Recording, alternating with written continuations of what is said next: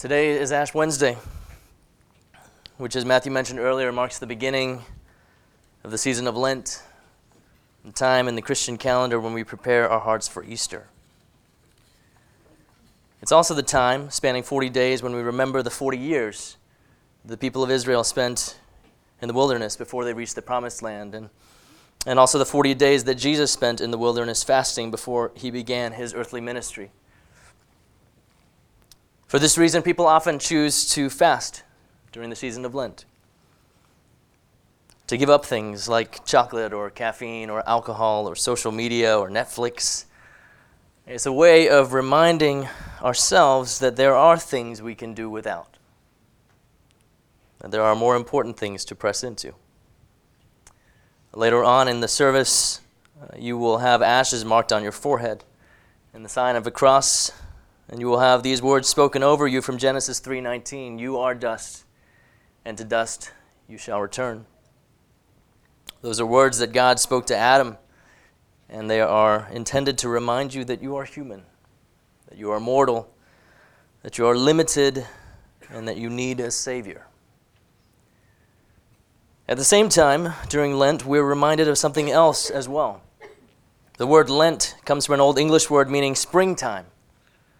Springtime is when we see the winter cold begin to thaw, and the long nights become longer days, and the tulips push their way through the soil and into the sunlight. During Lent, as we prepare for Easter, we prepare to be reminded that death does not have the final word. That new life is ever and always on its way to the surface, and that we have a wonderful, merciful Savior, Jesus Christ. There's always a paradox to Lent, death and life, fasting and feasting, depriving ourselves to give to others. If you think about it, there's a paradox to who we are as human beings. We are dust, but as I shared a couple of weeks ago in the words of astrophysicist Neil deGrasse Tyson, we are also made of the very stuff that makes up the universe, the stars, the galaxies, the nebulae, and that should make us feel big too. Rabbi Abraham Heschel puts it a little more theologically in his poem, Dust and Image. He says, man or humanity is a duality of mysterious grandeur and pompous aridity, a vision of God and a mountain of dust. It's because of his being dust that his iniquities, his sins, his transgressions may be forgiven. And it is because of his being an image, being the image of God, being made in the image of God, that his righteousness is expected. On Ash Wednesday, we remember our common humanity, that we all, rich and poor, short and tall, male and female, gay and straight, conservative and liberal, whatever your educational background, whatever your social class, wherever you call home, and whatever our relationship status on this day, we are all dust. And we also remember that the dust can be transformed.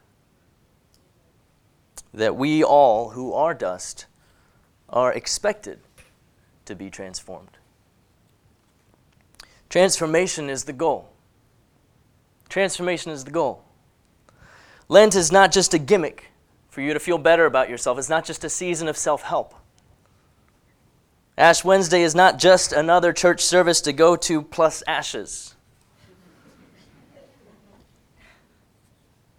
Lent is about a call to repentance, a call to change your mind, and to refocus, to return to the ways and the world of God. Thomas Merton would say it like this: we are not converted only once in our lives, but many times. And this endless series of large and small conversions, these inner revolutions, this leads us to our transformation in Christ. Or as the Apostle Paul wrote, God made him who had no sin to be sin for us, so that in him we might become the righteousness of God. It sounds like transformation to me. That we might become the righteousness of God. And we all want to be transformed. In some form or fashion, all of us have within us a longing for something more. Maybe, if we're being honest, it isn't transformation into the righteousness of God. That sounds awfully holy. Maybe, if we're being honest, it isn't transformation into Christ's likeness.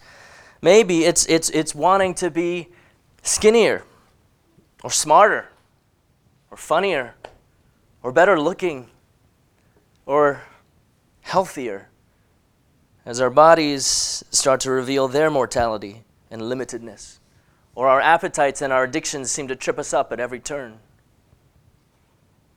Maybe it's a transformation of our circumstances that we desire. A challenging or unfulfilling work situation, an overwhelming home life, an arid romantic landscape. Recently, I've been thinking a lot about disappointment. I've had several conversations lately about disappointment, about this feeling of, this is not what I thought life would look like. This is not what I thought life would look like. I thought I would be married by now, or I thought I would have kids by now, or I thought I would have a fulfilling job by now, or I thought I would be earning more than I am right now, or I thought I would have shaken that addiction by now. Or I never thought that friendship would end. I never thought that would happen to me. I never thought I would feel like God was absent, or I never thought I would end up with someone who didn't share my love for Jesus, or I never thought, fill in the blank. Whatever that disappointment is for you, whether that relates to you personally, or to your family, or to your friendships, or to our church, or to our city, our country, or our world. That place of disappointment, that place of not quite rightness, that place can feel like a desert. It can feel like a wilderness. And what images come to mind when you think of desert or wilderness? I think of abandonment, isolation, exposure to the elements, discomfort, none of which sound particularly appealing. You know, the word desert, it comes from a Latin word meaning to leave or forsake. Again, not making the case for me to want to be there. I used to think of the wilderness as the place where God cursed the Israelites to wander for 40 years, and where Jesus was tempted by the devil with God seemingly, nowhere in sight. To be in the desert was to be deserted by God. I wonder if Paul on occasion felt like he was in the desert as he experienced his troubles and hardships and distresses, his beatings, imprisonments and riots, his hard work, sleepless nights, and hunger. But there's a paradox in the desert too. See, the Israelites didn't wander for 40 years because it took that long to go from Egypt to the Promised Land, or even because they were cursed. God knew that his people weren't spiritually ready for the Promised Land. They weren't ready to enter the Promised Land. And so the wilderness is where God formed them, where God transformed them. From a people who yearned for the safety of slavery. And they complained to God constantly. And God transformed them into the people of God, who were willing to walk around an enemy city blowing trumpets because God said that's how they would win. Transformation happened in the desert for the Israelites. And for Jesus, the wilderness is the place where he was tested, yes, but not just in the sense of exams where, he could pass or fail, but rather in the sense of his mettle, his substance, his character. It's where Jesus proved ready for the work to which God was calling him. We tend to think that there were only 3 temptations, right? But Luke tells us this, that Jesus, in Luke 4, Jesus full of the Holy Spirit was led by the Spirit in the wilderness, where for 40 days he was tempted by the devil. Jesus was being tempted the whole time, and he overcame it. And at the end of his time of testing in the desert, Jesus was again described as filled with the power of the Spirit. I used to think that Jesus began his wilderness time filled with the Spirit, and then he got real hungry and barely made it through the temptations. which was sort of like his final exams. And then once he passed those tests and the devil left, Jesus was refilled with the Spirit. But I'm realizing that he was full of the Spirit the whole time.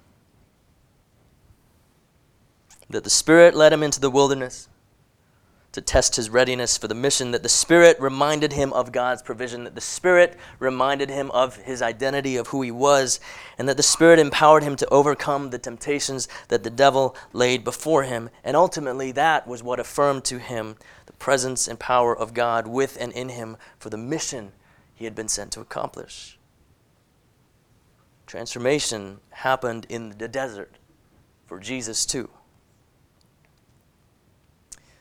What transformation might God be wanting to work in you in the midst of your wilderness,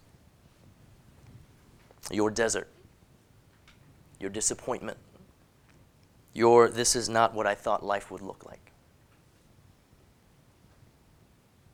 So often our lives are padded with comfort and distractions that we can be fooled into thinking we don't need God or God's provision, that we're good.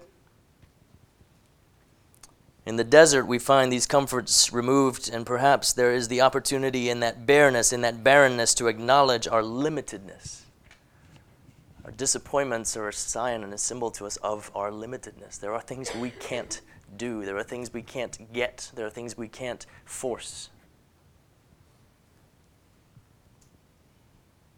Perhaps there is the opportunity in that barrenness to acknowledge our limitedness and to rely once again on our Creator and our Sustainer.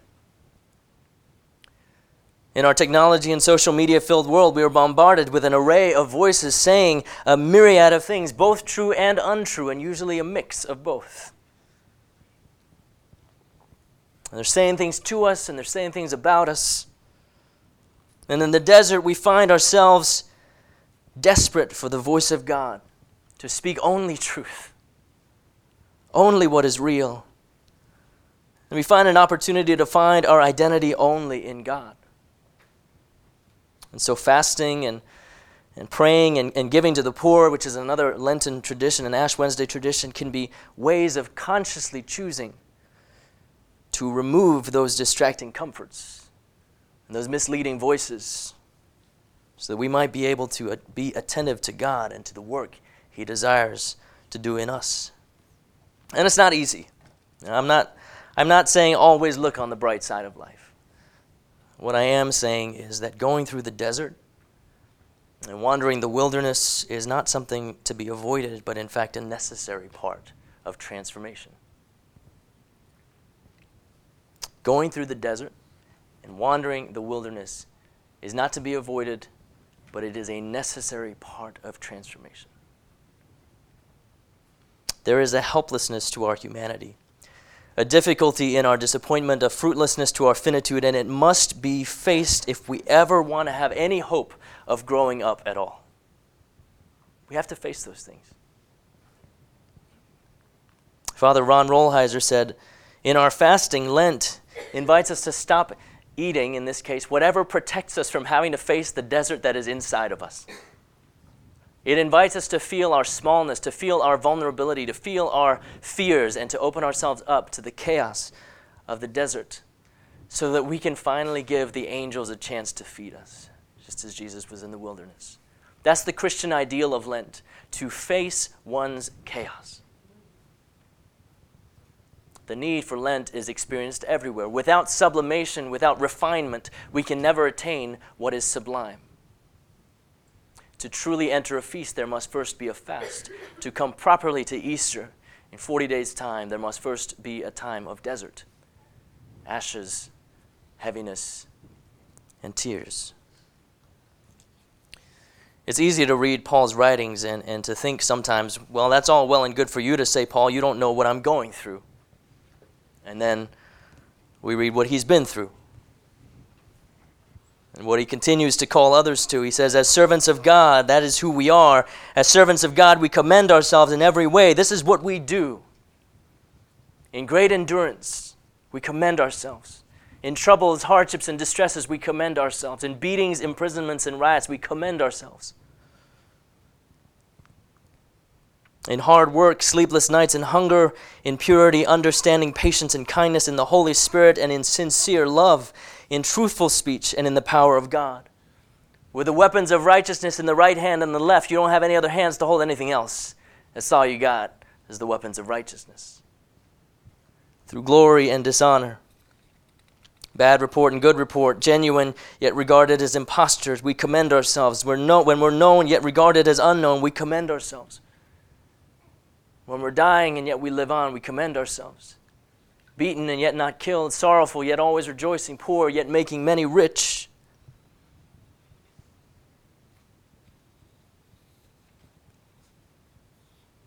Having nothing,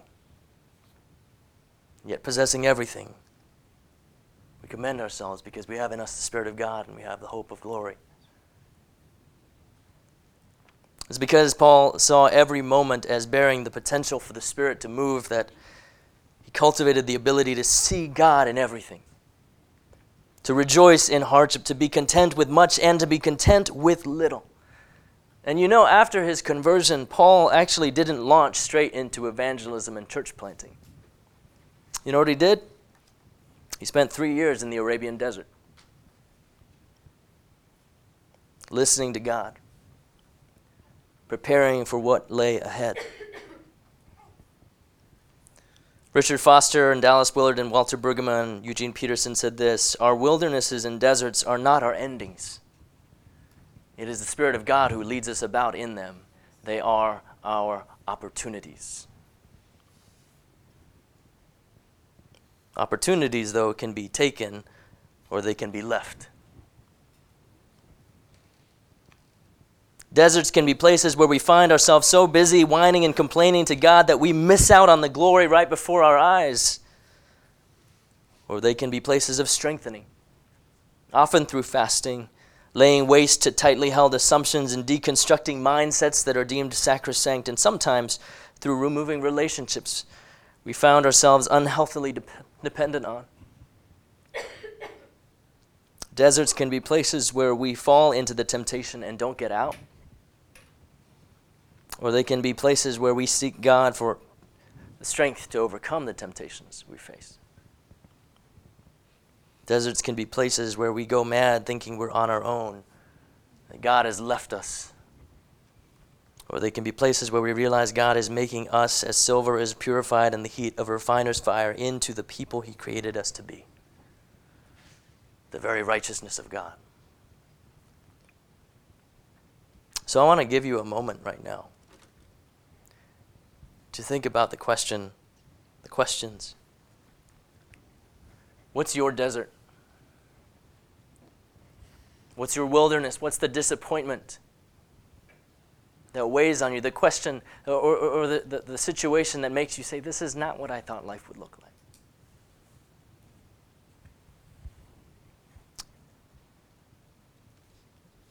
And what work is God doing in the midst of it? What work might God be doing in you? He may not change your situation. He may not change the externals. But you know for sure He's doing something inside of you.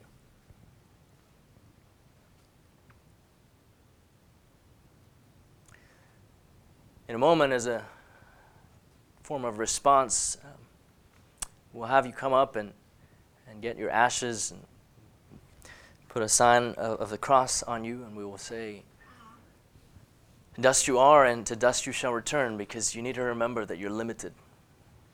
That you can't do it all. That maybe these disappointments are a reminder of that, because you've been trying to do it all. You've been trying to make it all happen. Trying to have it all. Dust you are, and to dust you shall return. And right next to the person where you get your ashes will be someone serving you communion.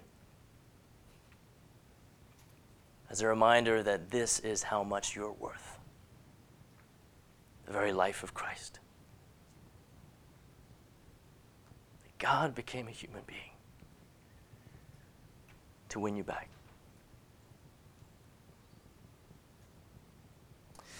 But let me read this poem. It's by Jan Richardson. It's called Blessing the Dust. It goes like this. All those days you felt like dust, like dirt, as if all you had to do was turn your face toward the wind and be scattered to the four corners or swept away by the smallest breath as insubstantial. Did you not know what the Holy One can do with dust? This is the day we freely say we are scorched. This is the hour we are marked by what has made it through the burning.